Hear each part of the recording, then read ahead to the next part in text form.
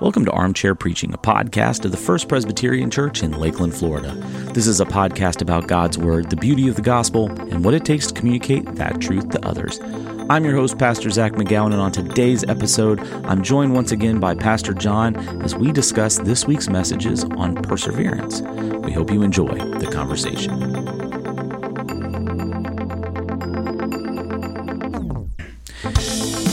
Welcome back, everybody, to Armchair Preaching. So glad to have you joining us. And this week, back in the armchair after a couple weeks off. Been a while, yeah.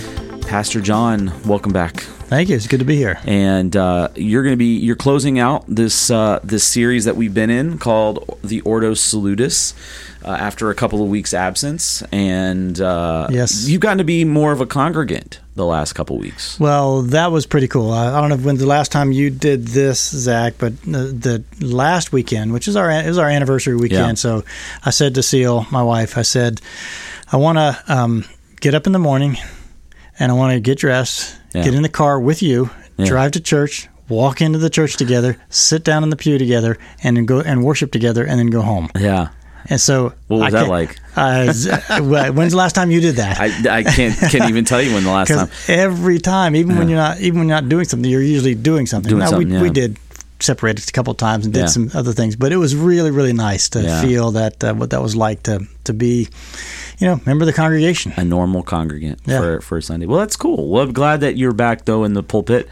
I do want to just before we get into this week's messages on perseverance. Just to talk about something that's practical for preachers, and I think this is probably, I guess other people that speak professionally may have this, but I've never heard about this except from preachers. The times when you have prepped out and practiced a message, and then either had to in the moment change course on the full content of the message or a particular part of the message that you realized you wanted to change to fit with where you felt like the Holy Spirit was moving in the service. Have there been times for you where you have been this illustration or this point of application or this is not going to fit with the flow of where we feel like the Holy Spirit's going for this moment? It may have felt right when I was prepping it, when I was practicing it, but right now I feel like God is saying you got to change this, and you just totally change something. I'm sure there have been times like that, and they are those kinds of things you were talking about. But I tell you, the first thing that came to my mind was there have been a handful of times throughout the course of my ministry where something has happened on during the week, a Thursday, Wednesday, Thursday, Friday, or Saturday even, and I will spend Saturday kind of retooling. Yeah. If not the entire message, then a lot of the message to respond to that thing that has happened. The last one that I can think of happening in the way where just kind of really a wholesale shift was the Charlottesville. The person who was killed in Charlottesville with the white nationalists, and I said, Kelly, we got to address this. We got to just say something that's just so wrong, and we need to address it. So I ended up saying that. This is before I came here. I ended up saying that, and that was a shift, but.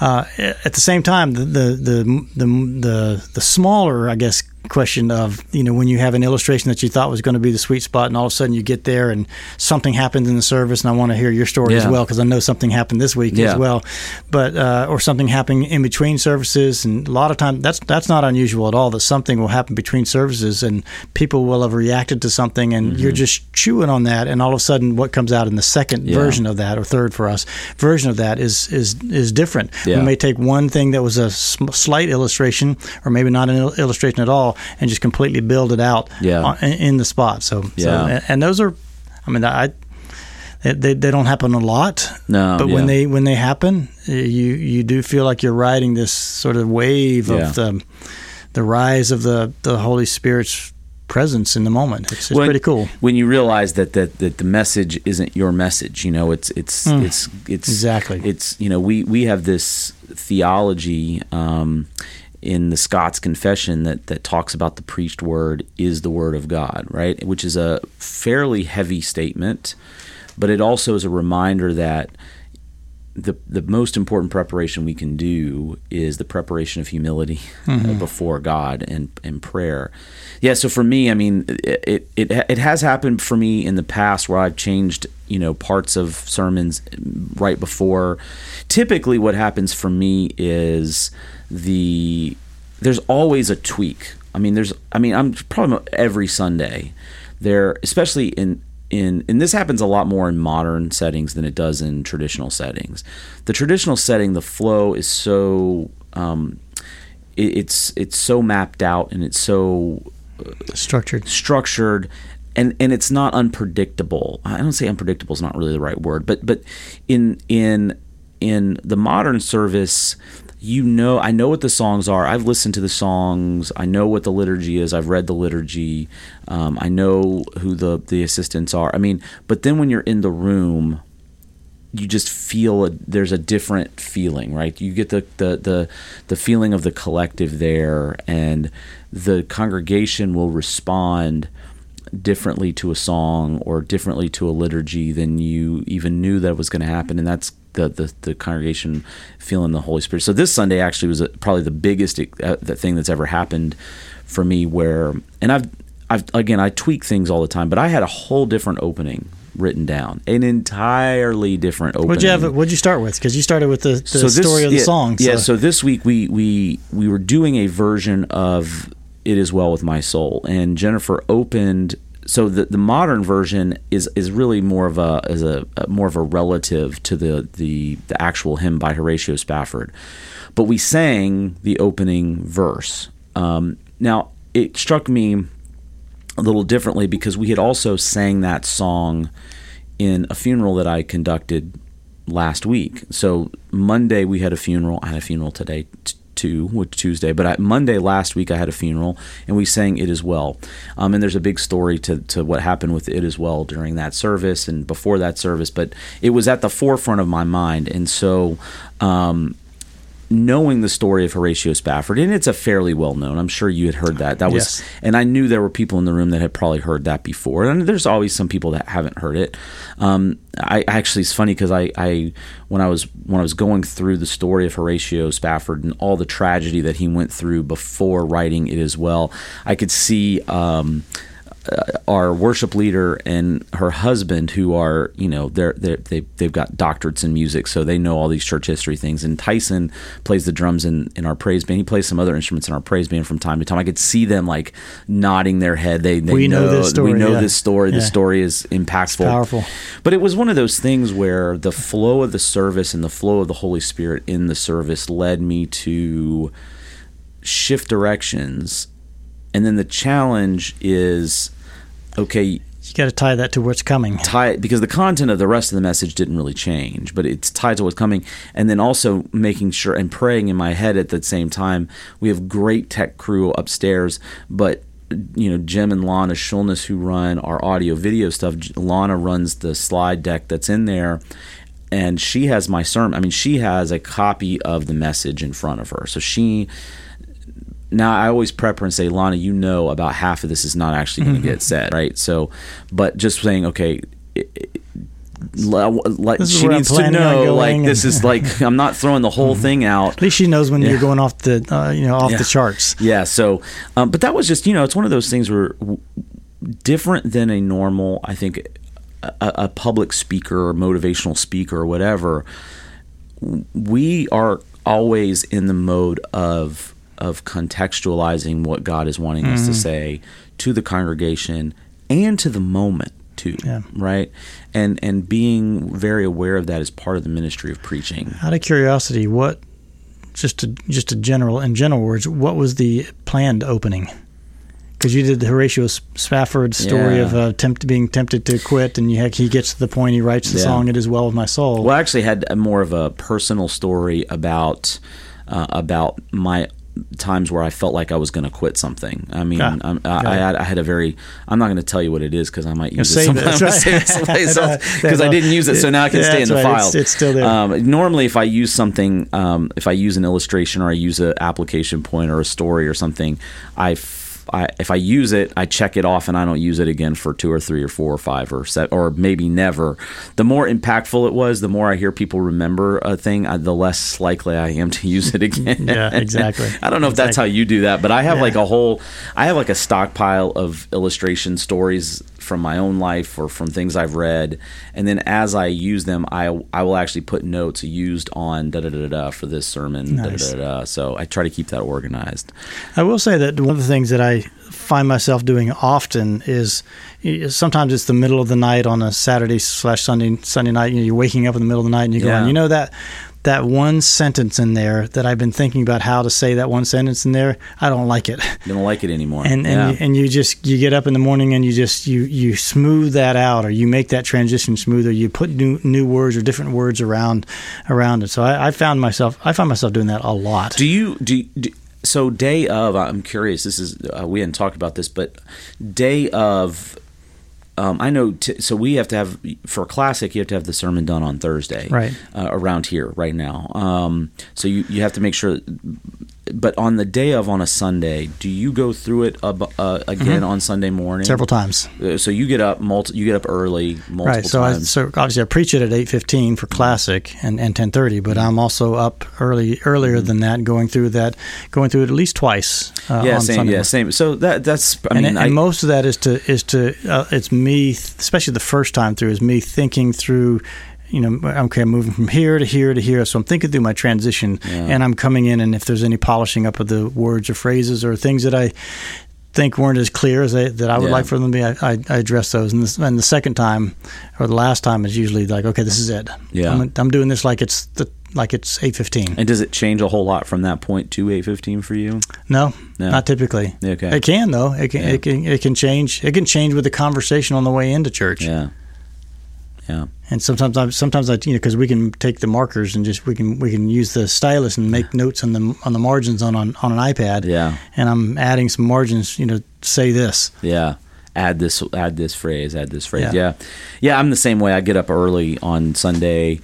Oftentimes, and this is what I started doing recently. I mean, I practice it at least twice before Sunday, and then one of those I record it. So I have an audio recording of it, and then I listen to it just to hear it, just to hear how it sounds, hear how it. That's a good discipline. Yeah. Well, it's a little hard on the system to listen to yourself sometimes. I think it's very, very hard. I mean, I will listen to it on the way into church as well. So that it's right, and then I'll think I'm praying through. Is that clear?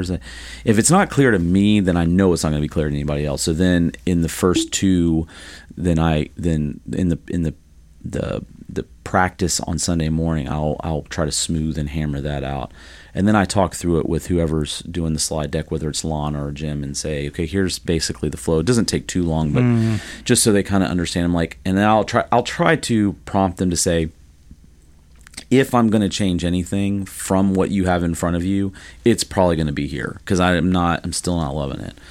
But that's how it goes, man. That's how it goes. But this week, we talk about we're in the second to last week in the series on the Ordo Salutis, the Order of Salvation. And we're talking about perseverance of the saints. And I thought it was very interesting. We had similar illustrative material. You kicked off. Kicking off the team. Kicked off the team. Now we looked at it. We angled it differently, right? Yeah. So you talked about Leon Orr, a former Florida Gator, right?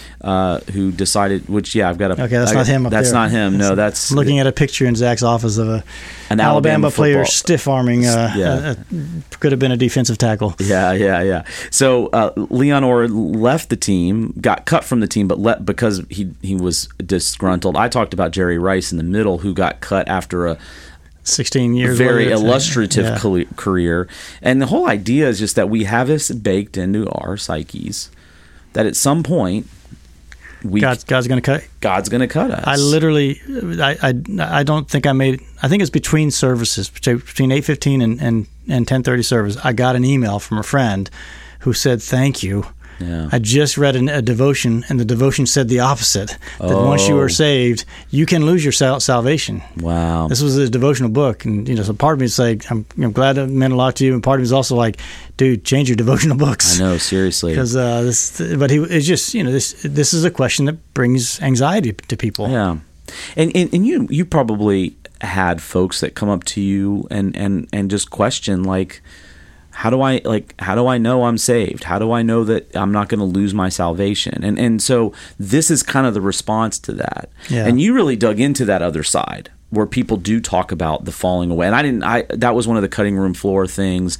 with the blessing of the backpack. I was like, I can't really get into that. So your heart for this really comes from this desire to ease the anxiety of people. So when people come and talk to you, how do you go about counseling them through that anxiety? Well, can I just say that I don't know how you felt about the fact of this series that we have been in, but I feel like this has been some very rich territory that we've been covering. And when you frame the concept of salvation the way that we have been framing it this summer, it's a game changer when it comes to an individual who would be that person who is maybe feeling some uncertainty or some anxiety about, well, am I saved? Then to be able to frame it in this really global, and there's such a broad perspective, very true to the scriptures and true to the heart of God, is that, look, He has chosen you from all of creation. He has called you in Christ. He has done all these things for you. Boom, boom, boom, all the way down this order of salvation that we've been talking about. You're good. Yeah. These things have been applied to you, and much of them you had nothing to do with. Yeah. You didn't do these things like this. So you're over here anxious about whether you've done something or not. Yeah. And this whole Ordo Salutis says, why are you worried about that? Listen, make sure you're hearing what God has done for you, and is that like resonating with you? Because that's probably a good sign that God's not only has God done it for you, but you've sort of lived into it. Yeah, and the whole idea. I mean, so the perseverance of the saints' piece really is the obvious outgrowth of all the other things that we've talked about. Because if it's true, which we believe it is, that it is God's initiative, if we believe it's true, if it is true, which we believe it is, that it's God, that from first to last salvation is a gift from God. It's not of any work that I've done, including faith, which is not a work that we add to our salvation, but it is faith itself is a gift that's given to us by the regenerative work of the Holy Spirit, which is God Himself. If all that's true, then at no point do we have the option to opt out if God is like bringing us in, right? And I loved how you actually did address, and I did not address it. So I do encourage people, if this was kind of a hanging question, like you addressed the points where people say, well, wait a minute, it looks like, like the Matthew 7 thing that Josh talked about last week. It seems or anybody we've known that has been in the faith and walked away from the faith. Yeah. So I wonder, like, when you're looking at those passages and marrying it with the perseverance of the saints, which we believe is true as well. I loved how I wonder if there was more to the conversation that you would reach into it, because the Hebrews passages as well too. Yeah.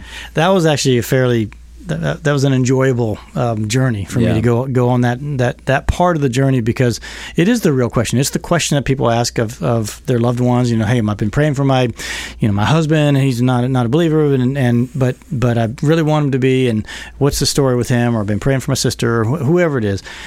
The thing that I kept coming back to is like, okay, how do I explain? And there's plenty of people like this. They were in the church. Mm-hmm. They were involved in the church. Mm-hmm. They were active in the church. And they're out of the church, and not only are they out of the church, they're mad at the church, or they're vehemently opposed to the church. So they are denouncing, Christianity altogether. How do we make sense of that? Yeah. And the consistent theme, whatever the version of that drifting away was, or apostasy, I spent some time on that. Yeah. Whatever the version of that apostasy was, which is this turning away from the faith, what they all have in common is there was no true faith there to begin with. Yeah. They might have gone through the outward motions. They might have gone through been around the people of the church, but in terms of a core conviction and a heart that really, really sort of grasped everything this series is about, from predestination to glorification. They really grasped it, and it was real to them. That was not present in them. Well, and the thing that's interesting too is we have seen, I think, over the last several years, some pretty high profile cases of people who were in leadership positions, or they were in positions of Christian influence. Yes. And then, I could think of Kiss Dating Goodbye guy. That's Joshua Harris. Joshua Harris, yeah. Joshua Harris. Yeah. And Joshua Harris I haven't read much recently, but as of about a year ago, I'd read that he had renounced Christianity. Yeah, and that's what. Yeah, that was one of the people I was thinking of, and there have been worship leaders for Hillsong or other churches that they've left, and you look at that, and this is where our lived reality becomes difficult for us to say, like. Okay, so they were so if it's true that they did not have genuine saving faith, it did not affect whatever part of their core being that needed to be affected, then what did happen? What was it that really? What were they doing? I mean, were they lying? Were they deceiving themselves? Or they, like I think about, like Jerry Falwell Jr., who just admitted he was kind of just deceiving everybody, because it was a position of power and a position of influence and a position of authority that he was chasing that side of things. But what I think gets lost in all that is that there is something deep and core that had not been affected and changed and transformed. Yeah. And well, that the question you asked just now raises a ton of other questions as well. Is like, does that person, will the Jerry Falwell Jr. continue in that renunciation position, or will Joshua Harris continue in that renunciation position, or will he come out of this, a year or two later and go, what, that was just me being whatever. Yeah. I can't shake this thing that is true inside of me, and so there actually is this true faith inside of them. So you don't really. I mean, the game. This is a long game. This is a long game. This is the long play. Well, right? I think that's what people struggle with, is they think at any single moment you lose your salvation, because they're thinking, if I die right now, did I? You get those people that get, I didn't ask for forgiveness for this sin, so I'm not forgiven of that sin. I'm out. Yeah. And that's really the angle I was approaching it from, which I didn't articulate it like this, but really I'm approaching it from the standpoint of, I feel like I can't stay ahead of my own righteousness. I can't stay ahead. And I'm like, well, wait a minute. You didn't gain your salvation because of your righteousness. You're not going to lose your salvation because of a moment of unrighteousness or even a season of unrighteousness. I love how you were like, Jesus took care of the condemnation. He took care of the talking to the Father on our behalf. Now He's taking care of that, and Jesus is the one who's saying, look, you are like, so focus on Jesus was your call in that. So that's your assurance right there. Yeah, and I think, I just remember as a kid, I was raised in kind of the Methodist tradition. So as a kid, I was so concerned about this. What if I get hit by a car and I didn't ask for forgiveness? What if I, that whole thing, and the idea is that it's past, present, and future us that Jesus is called and Jesus is covered and that Jesus is sacrificed for, and for God, the idea of a temporal salvation, this salvation is enacted here, but it's not enacted here. That just really reduces the framework of who God is down to categories that don't really fit God. Categories like time and space aren't really. I mean, it's none of that. It's just it. If you think that way, that there's something that you can do, that once you've been claimed and once you are an authentic Christian, but then there's something that you can do that can just yank that out of. I mean, in some sense, you're yanking it out of God's hands. Or that God is going to take it away from you. Then you really have to question your view of God and all the other things that you say are true as well. You have to question your view of God. What about a God who calls us from all eternity? What about a God who issues to us? And you did a great sermon on the sermon on effectual calling. That day was fantastic. I remember for the first 3 weeks of the series, I'm texting you, that's your best sermon ever. You need to say that one. It's your best sermon ever. Say that one. Just what about a God who regenerates our hearts? completely gives us a new heart. Yeah. And I did ask this question, but it's it's like, did God screw up? Yeah. Did God mess up in doing that? Because you'd have to say something like that. It would have to be, yeah. If you believe, and especially a lot of times it's you, the person is talking about themselves. Yeah. If I can do something that I know that if I do this, then God will not that God will disown me, basically, out of the family, then you really have to ask a lot of questions about your view of God, your view of the power of God and the work of God, and how effective the work of God was in we will cover, what was it, 10 topics in this series? Mm-hmm. So you have to, and we're on number 9. Yeah. So you have to question the efficacy of the power of the Holy Spirit for the other 8 things that have come before the message on perseverance. You have to say somewhere along the line where they weren't that impressive. Yeah, or that's not true. Or they're not true. Or and I think that's the part that gets really tricky for us mentally, is we think that God's grace and God's mercy gets us to the door of salvation, and then then you could say we have the power to walk through that door. But again, that's underestimating God's power in equipping us with faith. But then and overestimating our ability to do anything. Exactly.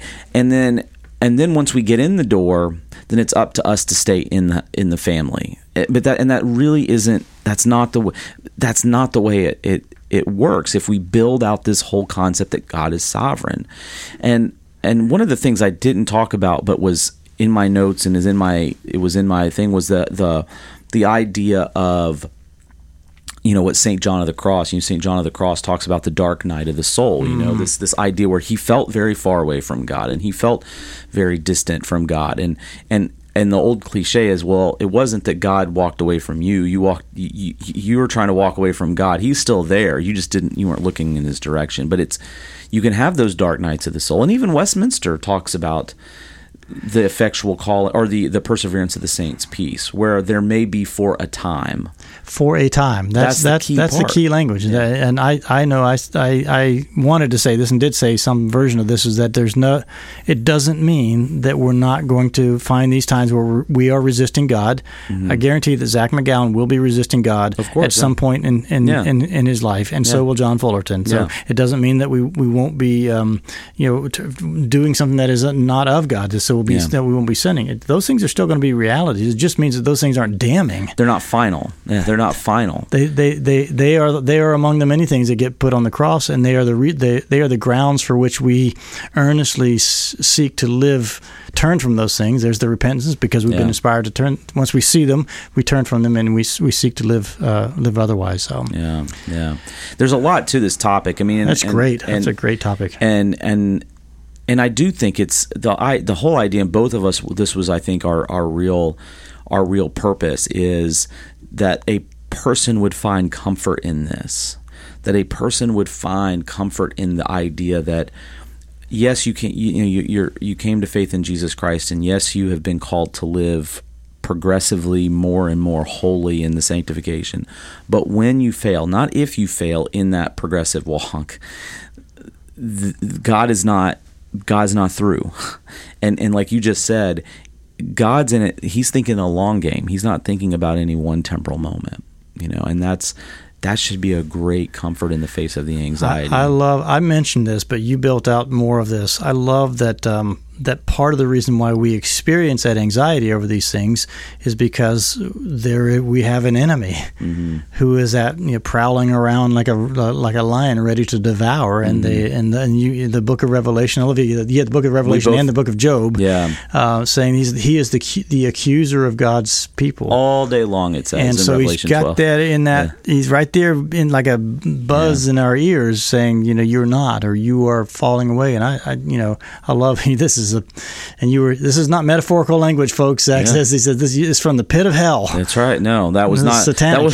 That was not. I mean, that really, because when I look at that, the idea that when Paul asks those questions about who is there to condemn, he's asking those questions because the people are feeling condemned, and now the Roman church is feeling this sense of condemnation because they're experiencing a great deal of suffering. But we experience condemnation because we live in this fallen world, and there's this fallen culture, and there's a lot of more and more negative kind of comparative self-talk that we do, and we apply that then to our faith. We apply that to our journey, and that's an accusatory sort of language. And the thing that I did want to also get across is that some of the language that we hear is true, right? We are sinners. We are not good enough. That's true. We own it. We believe it. We've got to own that. But what is not true is that because we're sinners and because we're not good enough, God then doesn't love us. Right. That's not true. That's the lie. That it makes logical sense to us, but the wisdom of God defies and confounds the wisdom of man. The wisdom of man says, Leon Orr, you are no longer a Florida Gator. Jerry Rice, we can't afford you anymore. See you later. We got to, it says to the person, here's your pink slip. That's the wisdom of man, and that's the wisdom of our culture. And that's okay for business and okay for sports teams and whatnot, but we cannot then apply that wisdom to the. It's awfully hard to resist that temptation to apply that to the church as well, to the life of faith. It really, really is. But this week especially, we say this every week, it really is good for people to listen to both sermons, both messages, to get, again, these topics especially, a more complete view. And even with two sermons, we're not even hitting everything. Oh, I know. When that whole bit of dealing with those who are who say that you can have true faith and then you can fall away from that true faith. And I was aware of it and said this is just a glimpse of the conversations that have gone on for 2,000 years. Yeah. And this is the gist of it, though. Yeah. And so, but again, folks, listen to both messages, watch both messages. Really does build out this a lot more and will be comforting, I think, and answer some questions that they may have had. This week, we are concluding the series. Yep. Glorification. We're talking about glory. What a good topic, and it's especially significant for us right now because you and I both are in a season where there are a lot of funerals.